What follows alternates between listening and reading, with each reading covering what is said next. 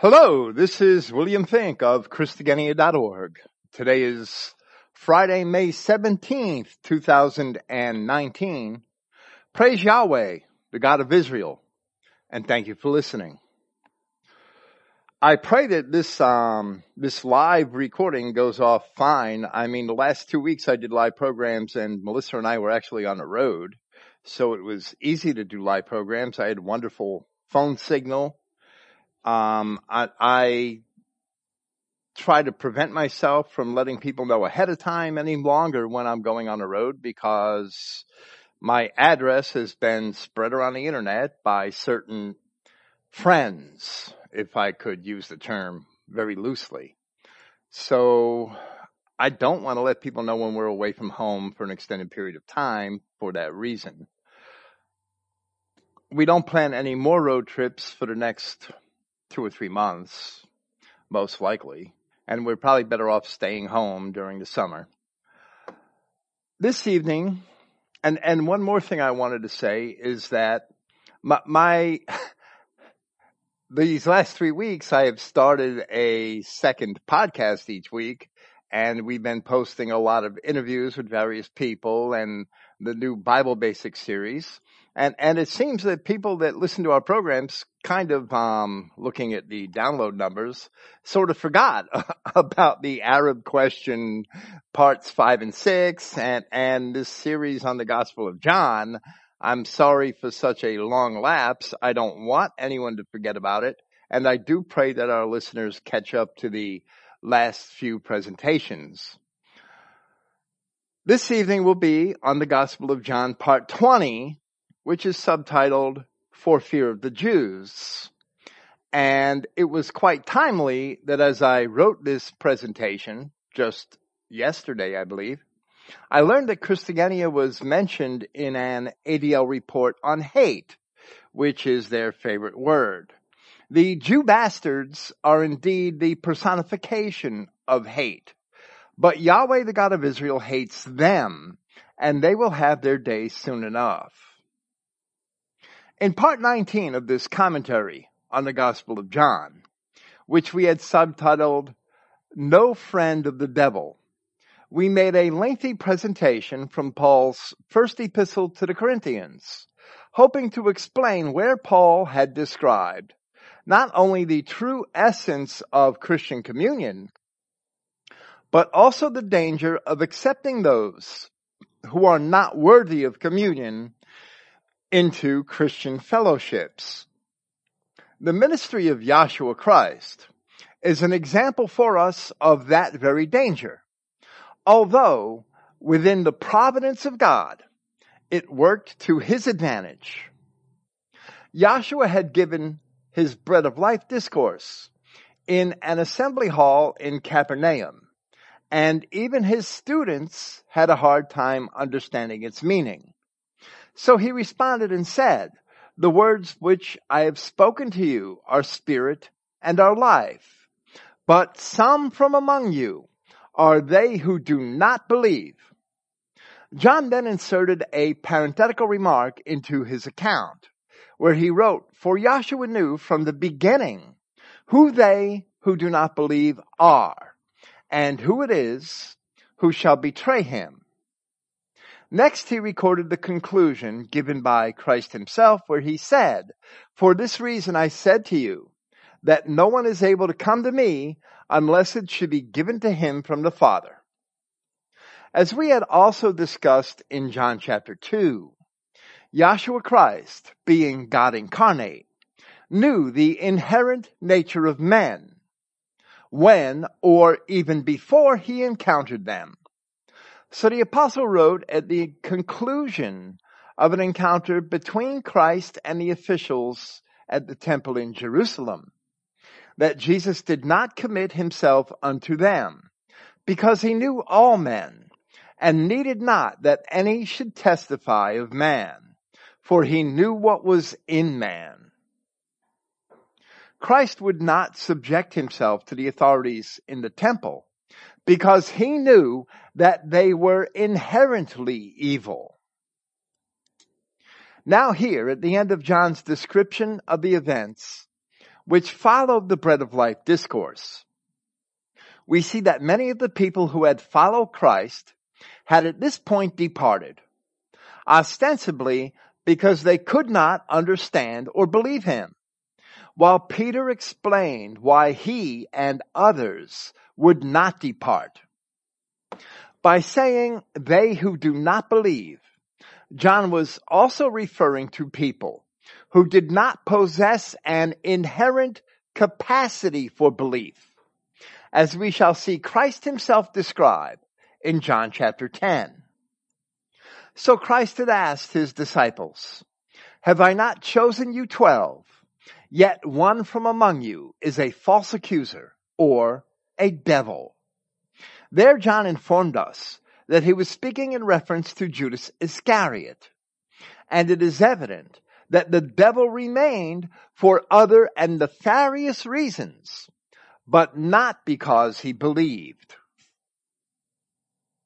Commenting on this passage, we offered a lengthy explanation describing why it was that Judas Iscariot was a devil. This we shall discuss once again in John chapter 8, where we hope to further expound upon the fact that while the word for devil as it appears in the King James Version only actually describes a false accuser, the Greek word, there are certain presumed people here on this earth whose inherent nature is to act in that manner. I should have said the Greek word for devil as it is translated in the King James Version, so there would be no confusion over what I meant. Later in John chapter 8, Christ had accused his adversaries for behaving in that same manner, for reason that they were children of the original accuser of our brethren, as the devil and his angels are described in the Revelation. Judas was a devil because he was, evidently, an Edomite or Edomian, and the Edomites were in part descended from those Canaanites who were themselves mingled with the Kenites, Rephaim, and other races in early times. When, in Hebrews chapter 12, Paul of Tarsus described why Esau was rejected, he wrote that he was a fornicator and a profane person. Ostensibly, the only reason for which Esau could be called a fornicator was the fact that he had taken wives of the Canaanites. In that same chapter of Hebrews, Paul had contrasted bastards and sons. And it certainly seems to be inherent in the nature of a bastard to contend against the word of God. Yahshua Christ being that word made flesh, at least many of the people of Judea had contended against him. So in our commentary on those final verses of John chapter 6, we discussed some of the historical background of Judea in the centuries leading up to the incarnation of the Christ, which we hope to further elaborate upon once again when we present John chapter 8. At his appearance, Judea was a multi-ethnic province of the Roman Empire, as Strabo of Cappadocia, the famous Greek geographer, had said that the Idumeans were mixed up with the Judeans, and that they joined the Judeans and shared in the same customs with them in Book 16 of his geography. When we discuss John chapters 8 and 10, it will hopefully become evident that this circumstance has serious implications which explain all of the divisions over Christianity in the first century, the subsequent persecutions of Christians, and also accounts for the nature of the Jews and Jewry to this very day. Now with this background, we may begin to see the reasons behind what was described which follows as we commence with chapter 7 of the Gospel of John. And after these things, Yahshua walked about in Galilee, For he did not desire to walk in Judea because the Judeans sought to kill him. Christ had driven the money changers from the temple, as it was described in John chapter 2. Then the Pharisees had heard of the success that he had in accumulating followers from among the people as his disciples were baptizing, as it is recorded in John chapter 4. Then they began to persecute him, as it is recorded in John chapter 5, after he had healed the lame man at the pool of Bethesda.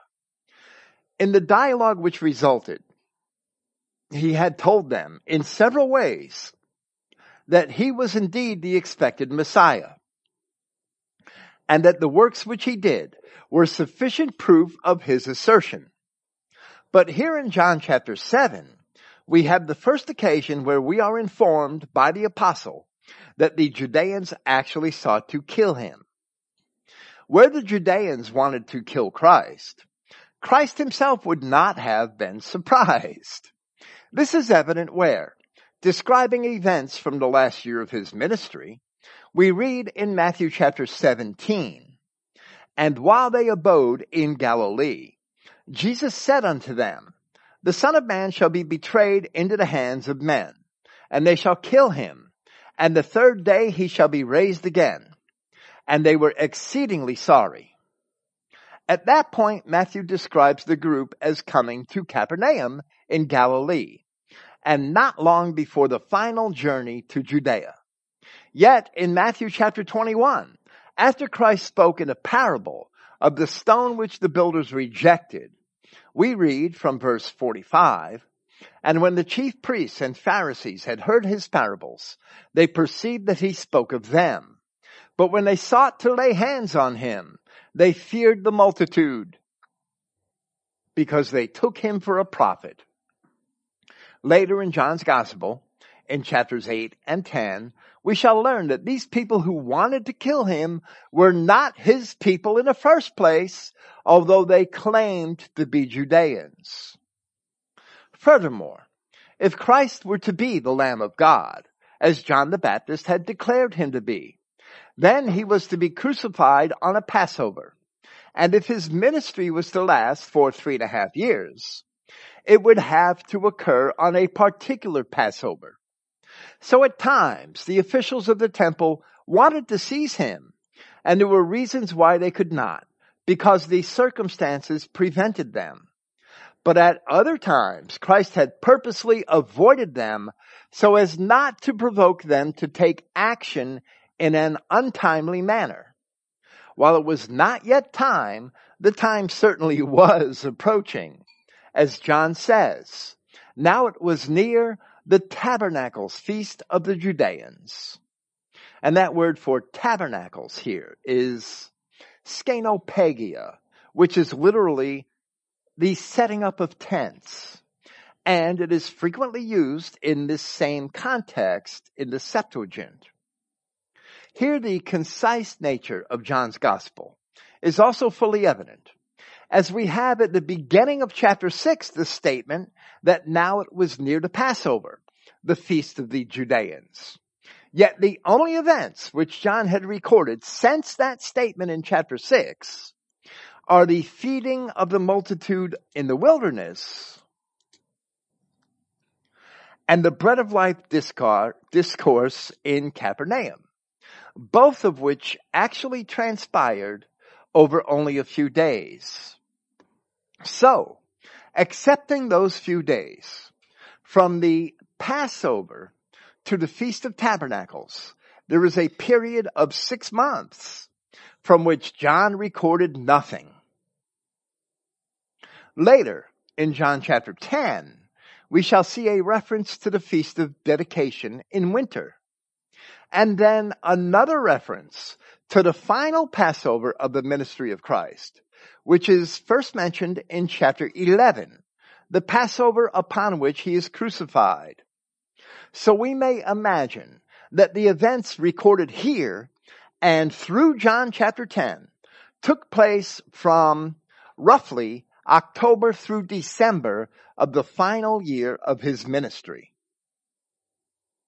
As we have already discussed earlier in this commentary, a 3.5-year duration for the ministry of Christ, as it is evident from several scriptures, would necessarily include 4 Passover feasts. Since he evidently began his ministry in the fall, around the time of his 30th birthday. But only 3 Passover feasts are explicitly mentioned in the Gospel of John. So, if the Passover mentioned in John chapter 6 is indeed the last one before the Passover upon which he was crucified, 3 years of his ministry have already transpired, and from this point, only about 6 months remain. Now Christ is challenged by his own brethren. Therefore, in verse 3 of John chapter 7, therefore his brothers said to him, "You must cross over from here and go into Judea, in order that your students also shall see your works which you do. For no one does anything in secret, yet seeks it to be before the public. If you do these things, make yourself known to the society." The phrase which we translate as "in public" is en parrhesia.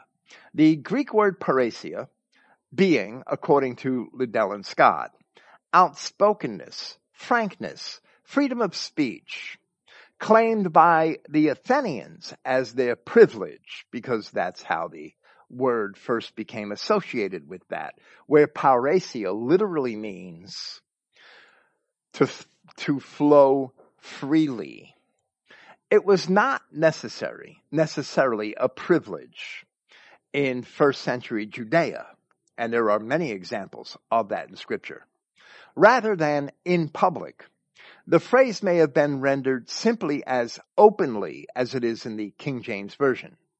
Interestingly, the Geneva Bible exaggerates the meaning, where it renders this sentence, "For there is no man that does anything secretly, and he himself seeks to be famous."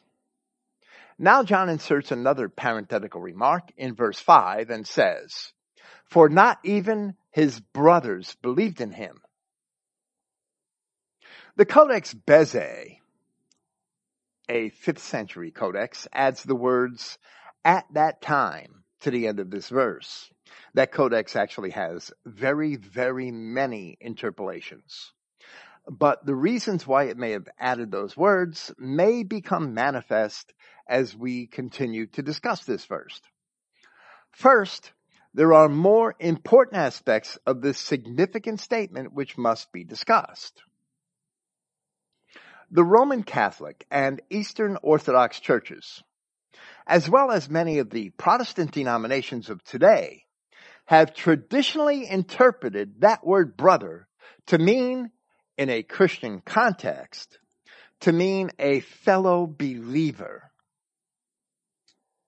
But that is not how the term was used in Scripture. Not at all. The churches have traditionally followed the pagan sects of the Neoplatonists and the Gnostics in their corruption of this term and several others. To the writers of the New Testament, a brother was a man of one's own family or one's extended family, and nothing else. At the end of John chapter 6, just a few short verses ago, Simon Peter had expressed a full belief in Christ on behalf of himself and at least some of the other disciples, and Joshua had acknowledged it, albeit indirectly. By taking credit for having chosen them, Christ revealed an expectation that they would indeed believe him. So in that manner, he acknowledged Peter's profession of belief. When Christ asked his disciples whether they would also forsake him, Peter replied. Then Simon Peter answered him, "Lord, to whom shall we go? thou hast the words of eternal life.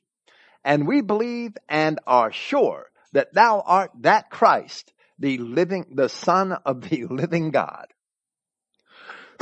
But here, John described the disbelief of the brothers of Christ, who must have stood apart from the other apostles. Their disbelief must have stood apart from the belief of John himself, or of Simon Peter, or of other of the disciples. So John and Peter and the other disciples are not the brothers of Christ. Likewise, in 1 Corinthians chapter 9, Paul of Tarsus also distinguished between the brethren of the Lord apart from Peter, whom he calls Cephas in that passage, which is the Hebrew equivalent of Petros or Peter, and also apart from himself and Barnabas and other apostles. That's in 1 Corinthians chapter 9, verse 5. In Matthew chapter 13, we see 4 men are specifically named as the brethren of Christ, who were accompanied by Mary, his mother, where it says, is this not the carpenter's son? Is not his mother called Mary? And his brethren, James and Joseph and Simon and Judas. In Mark chapter 15, that same Mary is named as the mother of James the Less and of Joseph and of Salome, where James the Less is the younger apostle James, as opposed to the James who was the brother of John and the son of Zebedee. And we also see that Christ had at least one sister, Salome. Yet Christ, during the time of his ministry, is never called the brother of the other disciples, and the other disciples are never referred to as the brethren of Christ. So the word brother in Scripture, when used in an immediate sense, refers to a man's close kin, his brothers by the same mother. And that is the literal meaning of the Greek word adelphos, which was used to indicate, according to Liddell and Scott, a brother or sister by one or both of the same parents. In the greater, transcendental sense, it is used of the people of the 12 tribes of the children of Israel collectively, since they are all related, being members of the same family. And in that regard, Christ is firstborn among many brethren, according to Paul of Tarsus. Unlike the synoptic gospels, John did not provide a list of the 12 apostles. In the synoptic gospels, James the son of Alphaeus, and Judas or Jude, the brother of James, are mentioned among the 12 disciples in Luke chapter 6. The same Judas or Jude is mentioned again in John chapter 14. But it is certainly evident that here, while they are not specified by name, at least 2 of the brethren of Christ did not believe him. So while it is possible that either James or Jude were still somewhat skeptical of Christ, it is more plausible that Joseph and Simon are being referred to here, as they are also his brothers. James and Jude are mentioned again among the disciples in Acts chapter 1. So they remained with Christ until the end. And they are also the authors of the epistles bearing those names. The Roman Catholic Church denies the fact that Christ had brethren in this manner in order to accommodate 2 great heresies. The first is that brother can mean something different than the way in which it was used by the writers of Scripture. The church insists that a brother is merely a fellow believer, and therefore anyone who claims to be a believer can be a brother, which is a lie and a great deception. The deception is used to admit wolves among the sheep. The second and more significant heresy is the false doctrine that Mary, the mother of Christ, was an eternal virgin. The scriptures plainly indicate that Mary, the Theotokos, the God-birther or God-bearer, as they are accustomed to idolizing her, Mary had at least 5 additional children later in her life. Those 5 are the apostles James, the son of Alphaeus, not the son of Joseph of Nazareth, the son of Alphaeus, Jude his brother, and Joseph, Simon, and Salome.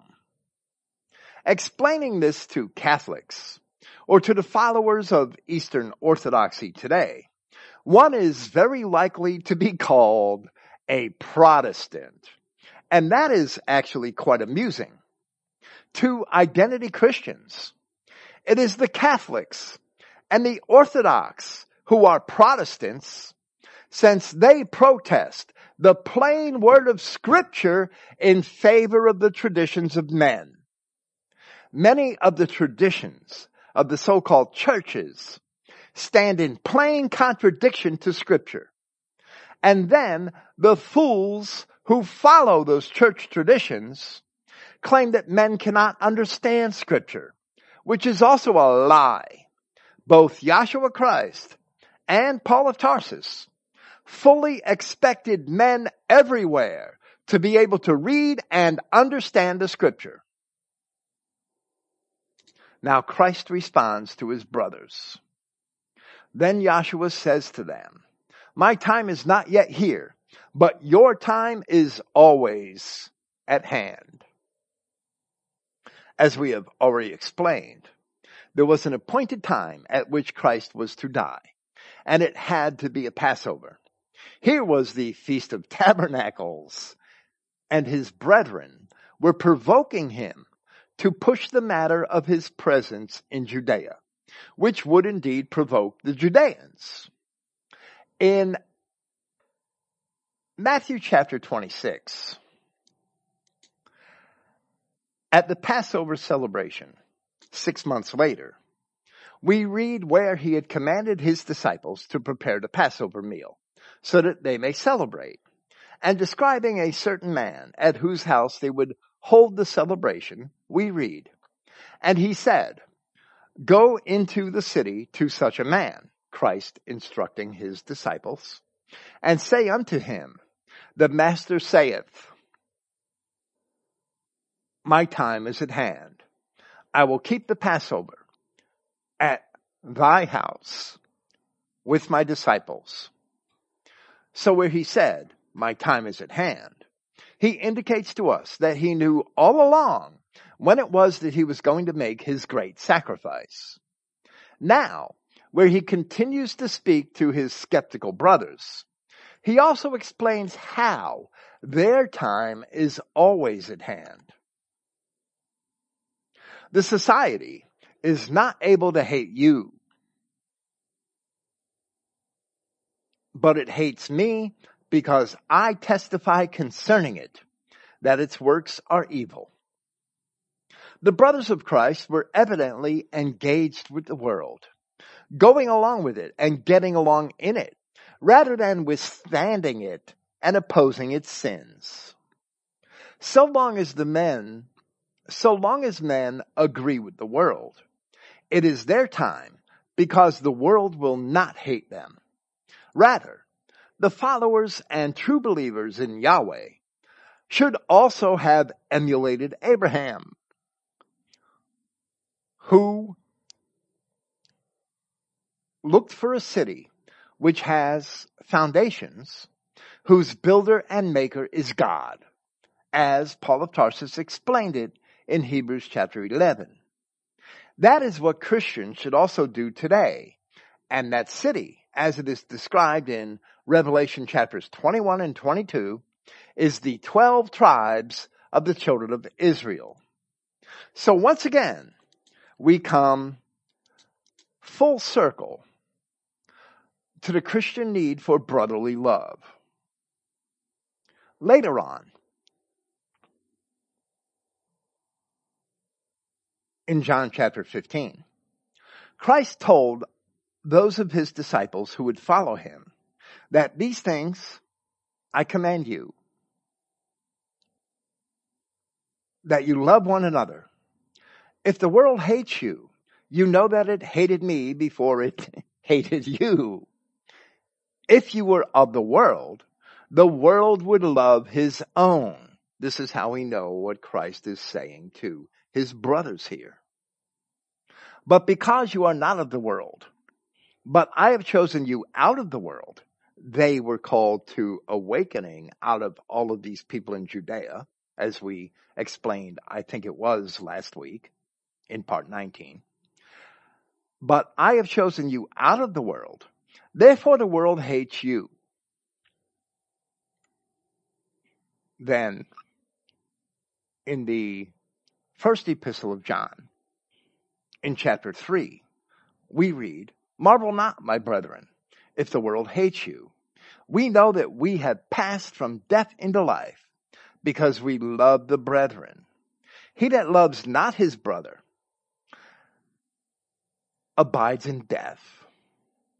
So it should be evident from Scripture, as it is also evident in history, that the princes of this world hate us when we love our brethren, and love and seek to follow after Christ by keeping his commandments. Only the events of Genesis chapter 3 and the ensuing enmity, which was first displayed in the slaying of Abel by Cain in Genesis chapter 4, explain the source and cause of this phenomenon. Now Yahshua continues to address his brothers. You go up to the feast.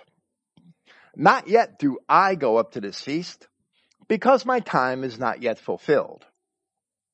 He didn't want to make a spectacle of himself and provoke the Judeans. Then, having said these things, he himself remained in Galilee. The tradition, which is evident in the gospel from as early as Luke chapter 2,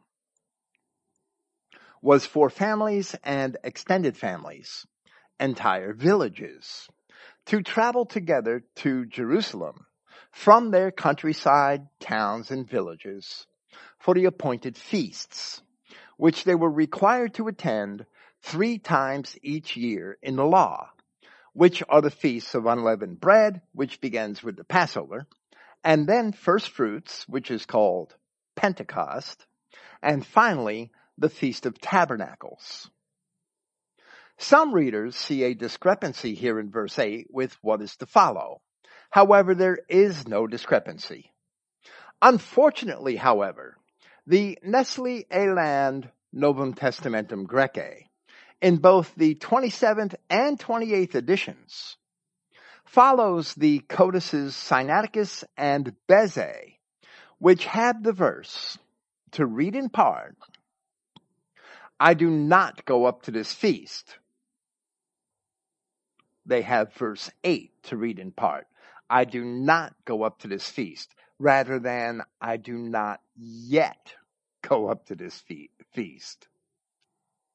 Where our text that says, I do not yet go up to this feast, where our text follows the 3rd century papyri, P66 and P75, and the codices Vaticanus, Borgianus, Washingtonensis, Codex 070, and the majority text. That reading found in the Nestle Aland text clearly conflicts with the subsequent account and forces the proposition that the apostle records Christ as having contradicted himself, or at least having lied to his brethren. The purpose of Christ was only, not yet do I go, and not that he would not go at all. The Greek word, upo, primarily means not yet, although sometimes it was used as an emphatic form of the negative particle for not at all. Here it cannot be interpreted as not at all, thereby, once again, forcing Christ to contradict himself. But some translations do that very thing. It can only be honestly interpreted by its primary meaning, not yet. And Christ certainly did not contradict himself. By the law, Christ was compelled to attend the feast, and he did. But he did not have to suffer the provocation of his brothers and make a spectacle of himself before his time. So we read in verse 10, "But as his brothers went up to the feast, then he also went up, not openly, but as if in secret. His brothers had demanded that he go up openly, making signs among the Judeans, evidently so that they could witness the subsequent spectacle. Because he professed that it was not yet his time, they must have been disappointed, even if they may only have been mocking him. Evidently, the Judeans themselves were laying in wait for him, hoping for him to come openly, as John attests. Then the Judeans sought him at the feast and said, 'Where is he?' And there was much murmuring concerning him among the crowds. Some indeed said that he is good, but others said no, rather he would deceive the people. Of course, no one had spoke publicly concerning him." Or, in the fragmented text of Papyrus 75, no one had spoken publicly on behalf of him, rather than concerning him. No one had spoken publicly concerning him due to fear of the Judeans, or as the King James Version has it, for fear of the Jews. So the people in general were discouraged from speaking what they believed was true for fear of the Jews. This situation would have stifled the dialogue concerning Christ and would have kept many in Judea blind as to the truth of the matter, so that they might investigate that truth for themselves. The Jews used that same tactic to suppress dialogue on many historical, political, and social issues today. Today, Christians are once again found in this same predicament. The scriptures command Christians to separate from sinners, to put away fornicators and idolaters, and not even to greet those who do not bear the doctrine of the Christ. Yet today Christians have lost their freedom of association, and they are forced to placate and even to comfort both sodomites and antichrists. Henry Ford, in his book, The International Jew, proved through citations of many court cases and other circumstances from the late 18th and early 19th centuries that the Jew was behind this secularization of society, especially in volume 2 of that book, in the chapter Jewish Rights Clash with American Rights. I hope to be presenting and commenting on most of that chapter in an upcoming, and it is still upcoming, in an upcoming presentation of the Protocols of Satan. Christians are also forced to tolerate Jews themselves, in spite of the fact that toleration of Jews is something which both the gospel and revelation of Christ, as well as certain of the epistles of the apostles, warn Christians not to do. In the second epistle of John, for example, Christians are warned that whosoever transgresses and abides not in the doctrine of Christ has not God. He that abides in the doctrine of Christ, he has both the Father and the Son. If there come any unto you and brings not this doctrine, Receive him not into your house, neither bid him Godspeed. For he that bids him Godspeed is a partaker of his evil deeds. To bid Godspeed in archaic English is merely to greet someone. So Christians should not even greet Jews, lest they be held responsible for their evil works. When you allow the devil into your home, you yourself are responsible for the evils that he will commit, and being a devil, he will certainly commit evil. With that alone, it is clear that Christianity is not practiced by the vast majority of people who consider themselves to be Christians. For centuries, Jews have claimed the authority to explain what Christianity is. And the churches have often recognized that claim, if only upon the presumed conversion of the Jew. Jews like Brother Nathaniel, the ugly bastard. Historically, Jews have used that presumption of authority to corrupt and subvert Christian society, in spite of the fact that according to Christ and the apostles, Jews are the last people on earth to have any understanding of anything which is truly Christian. It is laughable and at the same time deplorable that a Jew would be able to say, "Oh, that is not Christian," without being mocked and scorned. Now, Jews have come to the point where they even demand special rights and privileges that Christians in Christian societies never even thought to give themselves. Now, Christ can be publicly criticized, lied about, and condemned, but Jews are demanding that they themselves are elevated above criticism and condemnation. For example, and I could give 1,000 examples, but I will only use one because it's a recent one. For example, there is currently a bill in the Florida State Legislature, which has just recently passed both houses unanimously, and which is about to become law. The governor has even promised to sign this bill in Palestine. So with that, we may see who is really in control of Florida. Although this bill only affects the operation of the Florida public schools, it is another step in the incremental stranglehold which Jews have sought to impose upon all public discourse, so that everything that is spoken with fear of the Jews. The bill prohibits things which are not even likely to happen in Florida public schools. However, it is also generally patterned after a model which Jews have sought to use in order to regulate all forms of public life and public discourse in both America and in Europe. So, among its provisions, it does the following. It prohibits calling for, aiding, or justifying violence against Jews.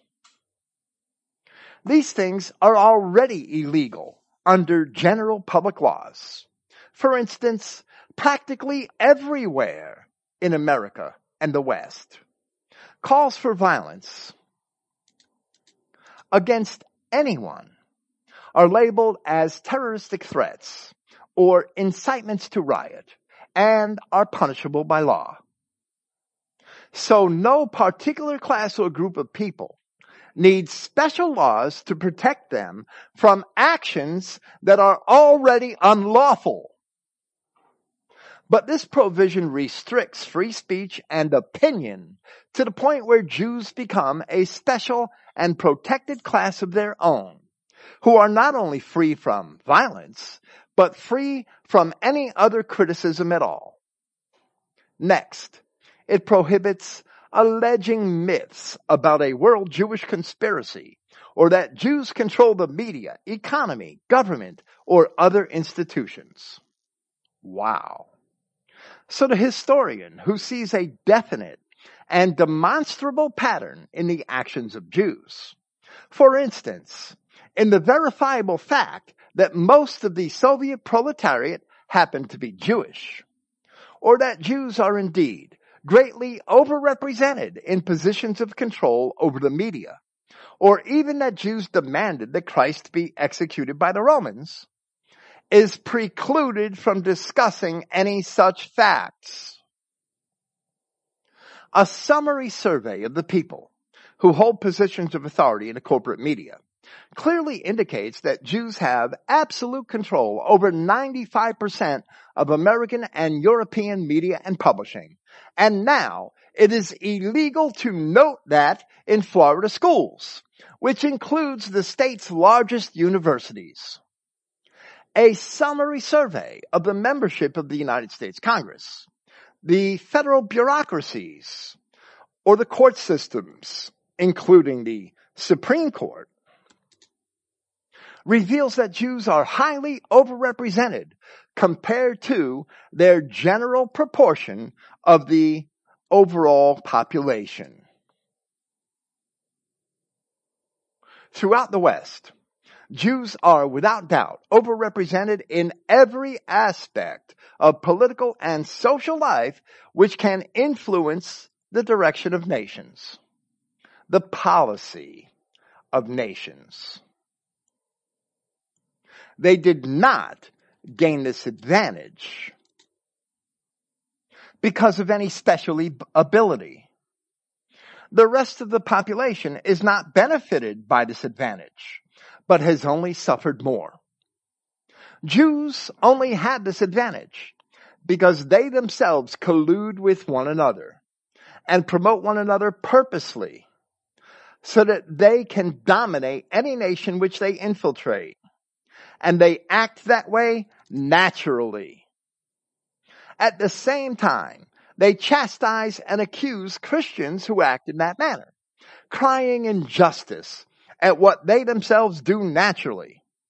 Paul of Tarsus warned the Christians at Rome that they should prefer one another. And for fear of the Jews, Christians now fail to prefer their own.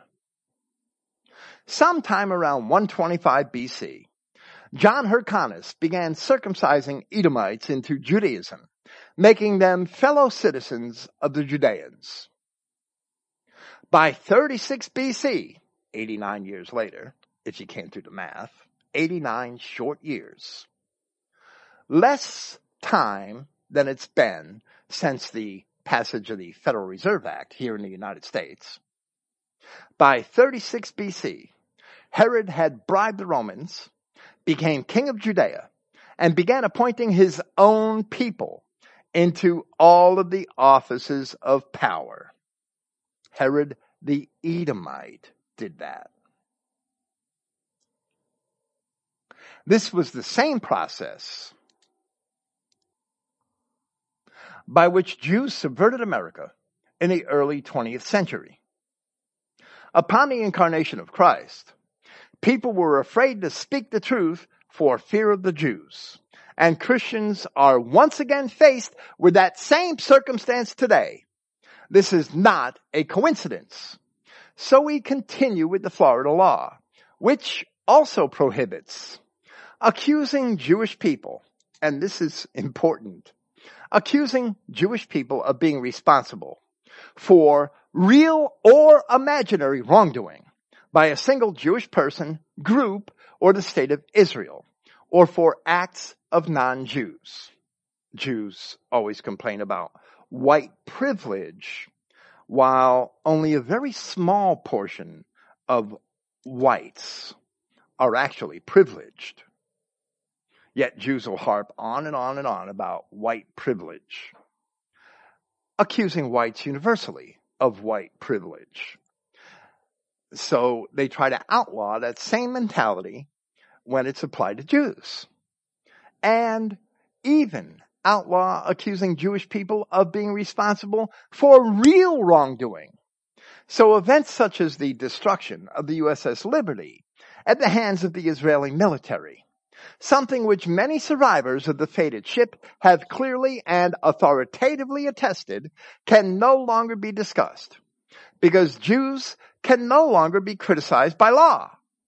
Note that this provision makes accusing Jews of real acts illegal. So Jews cannot be criticized or condemned even when they are guilty. Next, the law protects the biggest Jewish lie of recent history as it prohibits accusing Jewish people of inventing or exaggerating the Holocaust. Yet, even by their own admission, Jews have exaggerated the Holocaust, and official numbers have been greatly reduced even in Jewish or other governmental sources. For example, the number of Jews supposedly killed at Auschwitz has been reduced from 4 million to 1.5 million. Many Jews who have claimed to be Holocaust survivors and who have told fantastic tales have been exposed, and many have even admitted that they fabricated their stories. But now, any discussion of that is against the law, at least in the Florida public schools. Many other obvious lies about the so-called Holocaust will also never be brought to light so long as Jews are in power, since Jews continue to profit from them both politically and economically.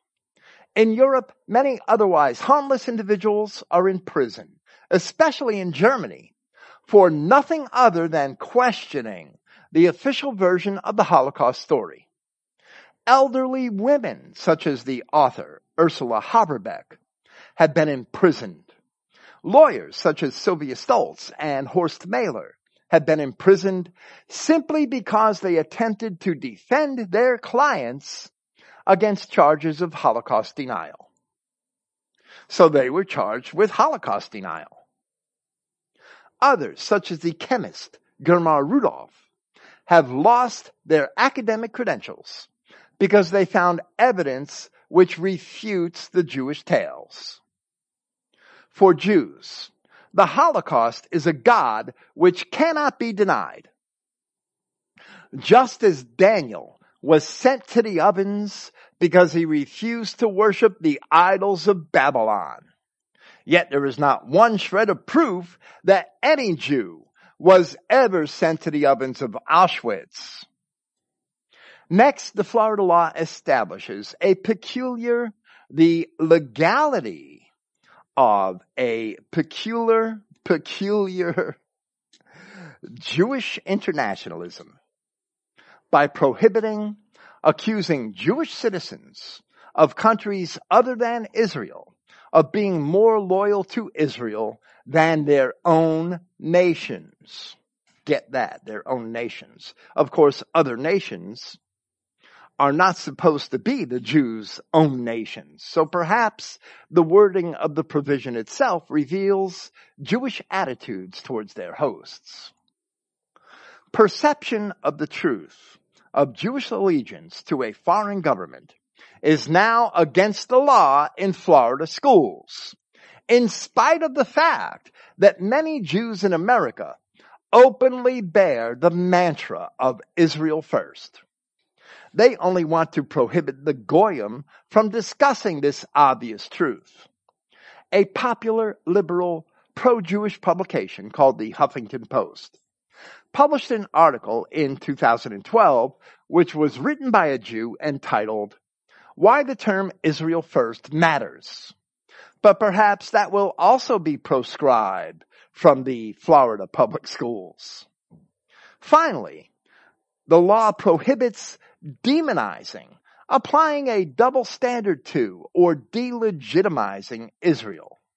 And here it becomes illegal to criticize a foreign artificial political entity which was created on land that had already been occupied by another people for over 1,500 years. So people who are marginalized in their own nation, pushed out of their homes, and even butchered can no longer be defended in Florida public schools. They can't even be heard in Florida public schools. while we have no personal care for Arabs. The injustice is blatant that this law precludes Israeli policies from even being discussed in an objective manner.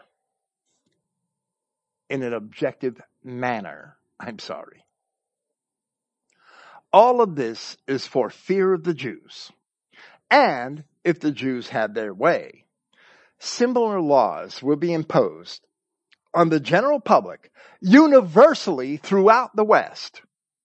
Many provisions of this bill have already been made into law in many European nations, and the Jews are constantly pushing the American Congress to do the same here, where they are obstructed only by the First Amendment of the Bill of Rights.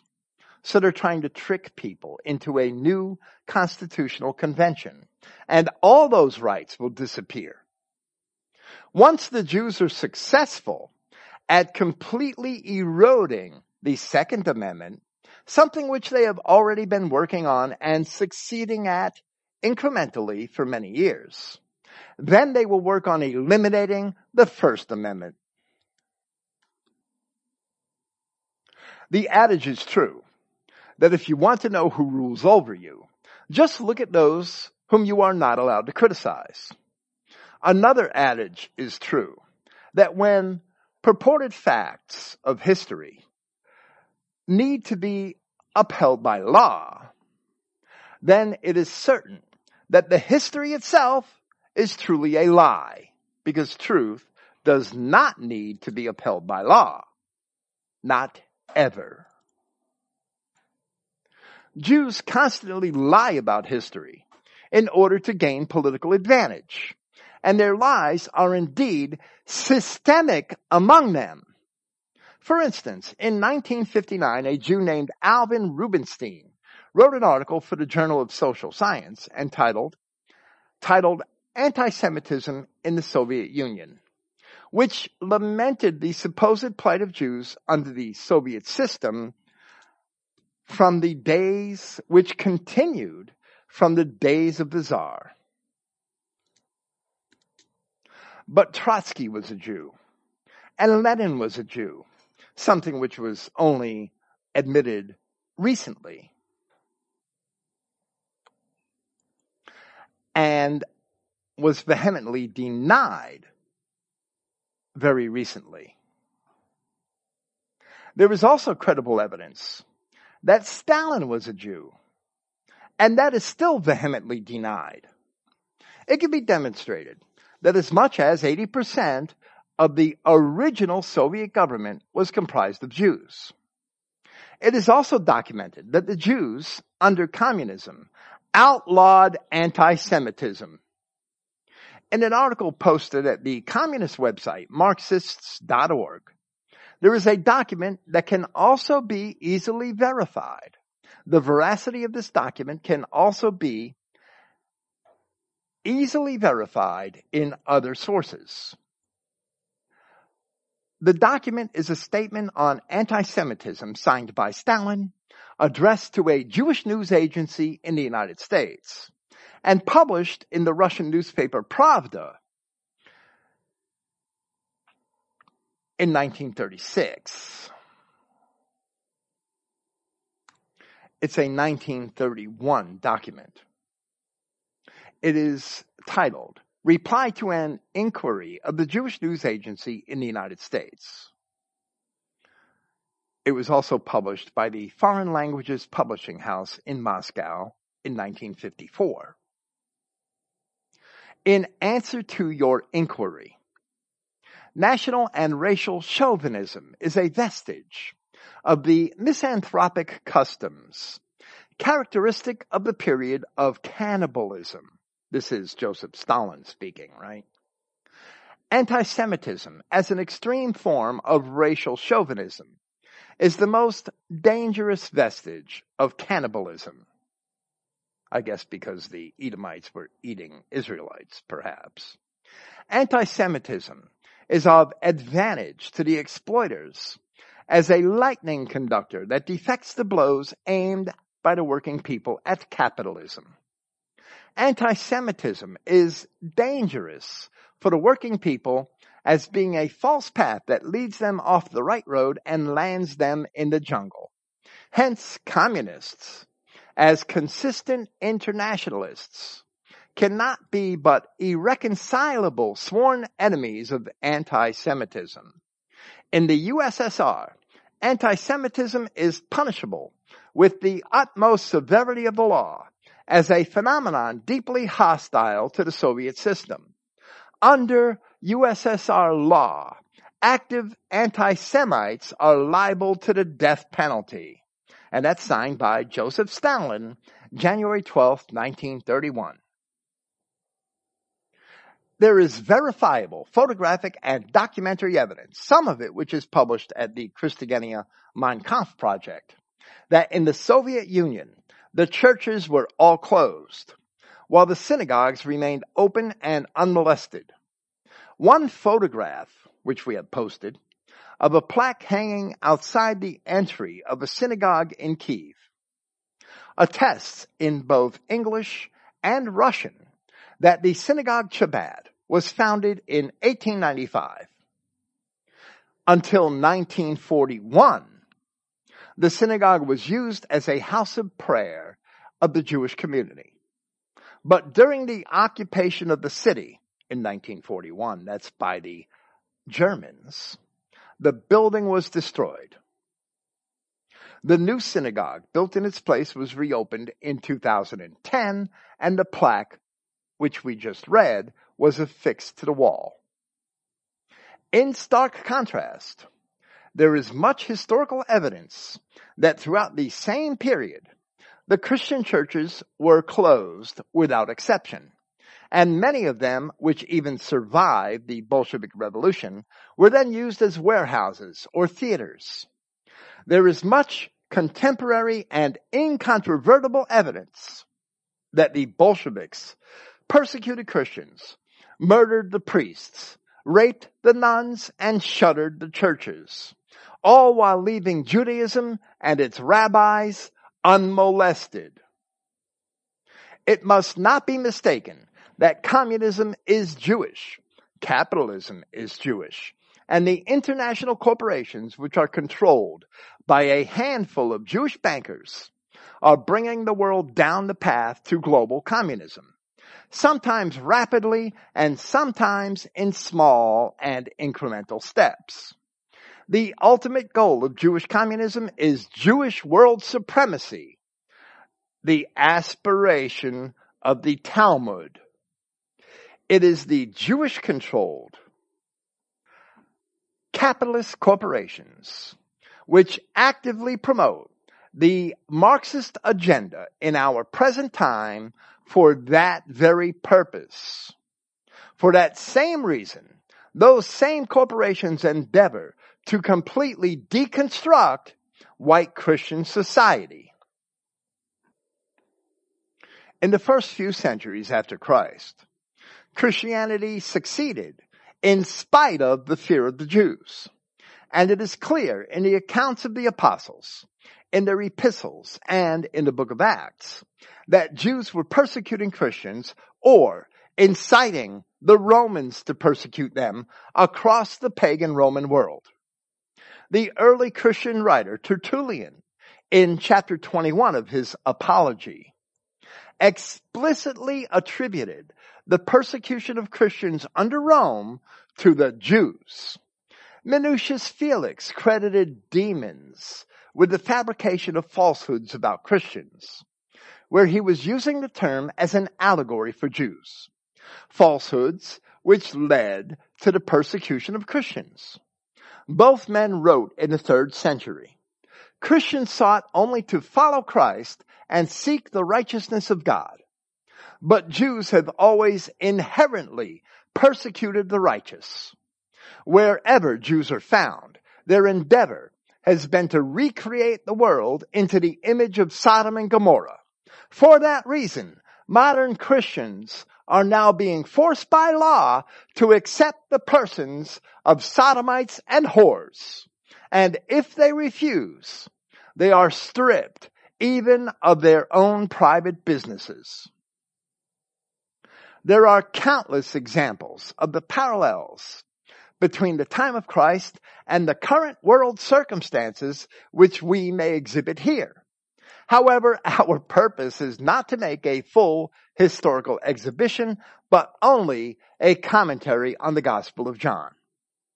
If the Jews are successful, and once their so-called anti-Semitism laws are finally enacted throughout the United States, once laws such as this one in Florida become universal throughout the West, the United States will indeed become a new Soviet Union. As in many respects, it has already devolved into a communist utopia. In that event, Christians will be openly persecuted once again, and all because they still refuse to speak out for fear of the Jews. But even though Yahshua Christ had come into Jerusalem for this feast discreetly, even though he did not want to make an exhibition upon his entrance into the city, he still could not help but speak the truth. So John continues his account. And it already being in the middle of the feast, that would be about 3 days into it because it's a week-long feast, or even really an 8-day feast. It's enveloped in 2 Sabbaths. Being in the middle of the feast, Yahshua went up into the temple and taught. Then the Judeans wondered, saying, how does he know literature, or literally letters? The word also applies to writings and even books. How does he know literature, not being instructed?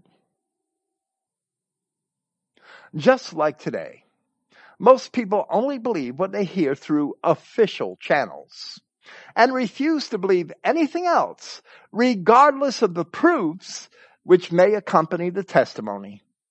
Today, generally speaking, if people do not hear something from CNN, Fox News, or any of the other Jewish-controlled media outlets, they will not believe it at all.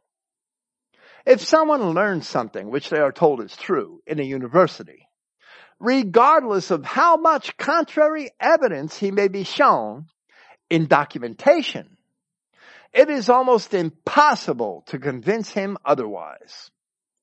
So men today act only upon what they hear from the Jews, or from those of whom the Jews approve.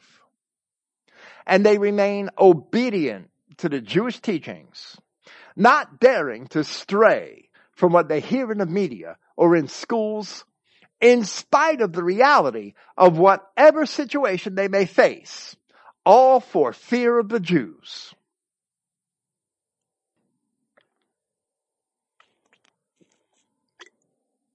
Then Yahshua replied to them and said, my teaching is not mine, but of he who sent me.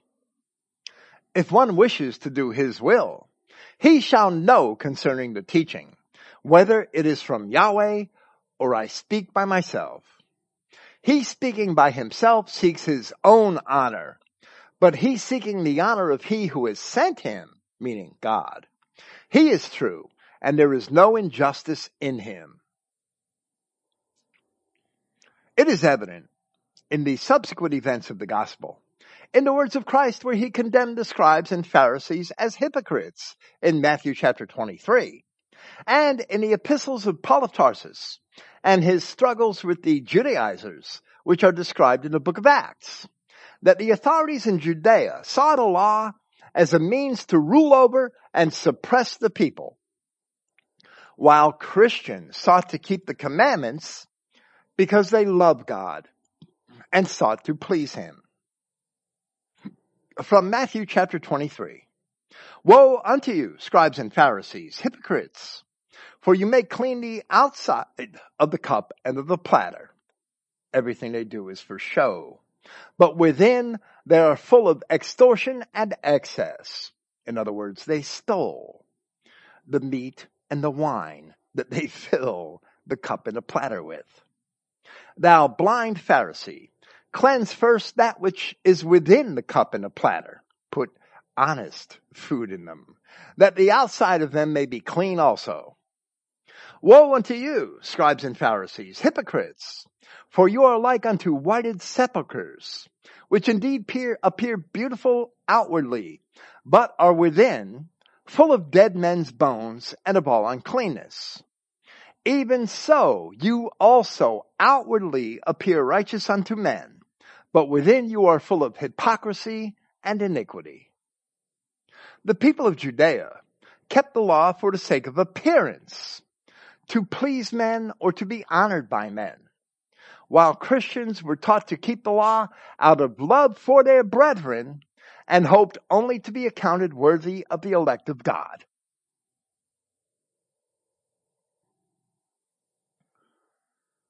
From earlier in that same chapter of Matthew, the scribes and the Pharisees sit in Moses' seat. All therefore, whatsoever they bid you observe, that you observe and do. But do not ye after their works, for they say and do not. For they bind heavy burdens and grievous to be borne, and lay them on men's shoulders, but they themselves will not move them with one of their fingers. But all their works they do for to be seen of men. They make broad their phylacteries, and enlarge the borders of their garments, and love the uppermost rooms at the feasts, and the chief seats in the synagogues, and greetings in the markets, and to be called of men, Rabbi, Rabbi. But be ye not called Rabbi, for one is your master, Christ, and all ye are brethren. And call no man your father upon the earth, for one is your Father who is in heaven. Neither be ye called masters, for one is your master, Christ. But he that is greatest among you shall be your servant. And whoever shall exalt himself shall be abased, and he that humbles himself shall be exalted. Of course, as a digression, Moses' seat, the temple in Jerusalem, no longer exists. So the scribes and Pharisees no longer sit there. Therefore, they could go fuck themselves. We don't have to listen to the Jews any longer. Nobody is bound to listen to the Jews any longer. In 70 AD, their authority was taken away. So Paul later taught that the works of the law were vain, which men performed to seek after and to exhibit their own righteousness in order to exalt themselves. But on the other hand, he that taught that keeping the spirit of the law, he taught that keeping the spirit of the law and seeking to edify one's brethren in the love of Christ was the true path to righteousness. Realizing the difference between the two attitudes, that of Christ and that of the temple officials, one should realize that Christ was indeed following God, while the temple officials were only seeking to exalt themselves and to magnify their own power and authority. So Christ challenges the people who question him. Has Moses not given you the law? And not one from among you keeps the law. Why do you seek to kill me? As Paul also explained, no man can keep the entire law perfectly, and none of the Judeans at the time were correctly keeping the law. Yet at least some of them sought to condemn Christ, although he had not actually done anything which was proscribed by the law. Ultimately, as the records show in the Synoptic Gospels, the people as a whole did seek to kill him. But not all of them understood that at this early time, so they responded in denial. The crowd responded, "You have a demon. Who seeks to kill you?" Yahshua Christ had told the truth, but he may have told it prematurely. So the people responded incredulously, where they exclaimed, "You have a demon." The subsequent events would prove that they were the ones with demons. Today, as Jews have once again attained a dominant position in world politics and in social status. Aware white Christians attempt to sound the alarm that the Jews want to destroy them. And the modern Jews respond just as they did here, by issuing statements condemning white Christians, which say, "You have a demon who seeks to kill you." Yet white nations everywhere are being overrun with diversity and non-white immigrants. Sadly, most white Christians refuse to believe it because they did not hear it in school or on television. And many of those who do suspect that something is wrong with society still refuse to speak out for fear of the Jews.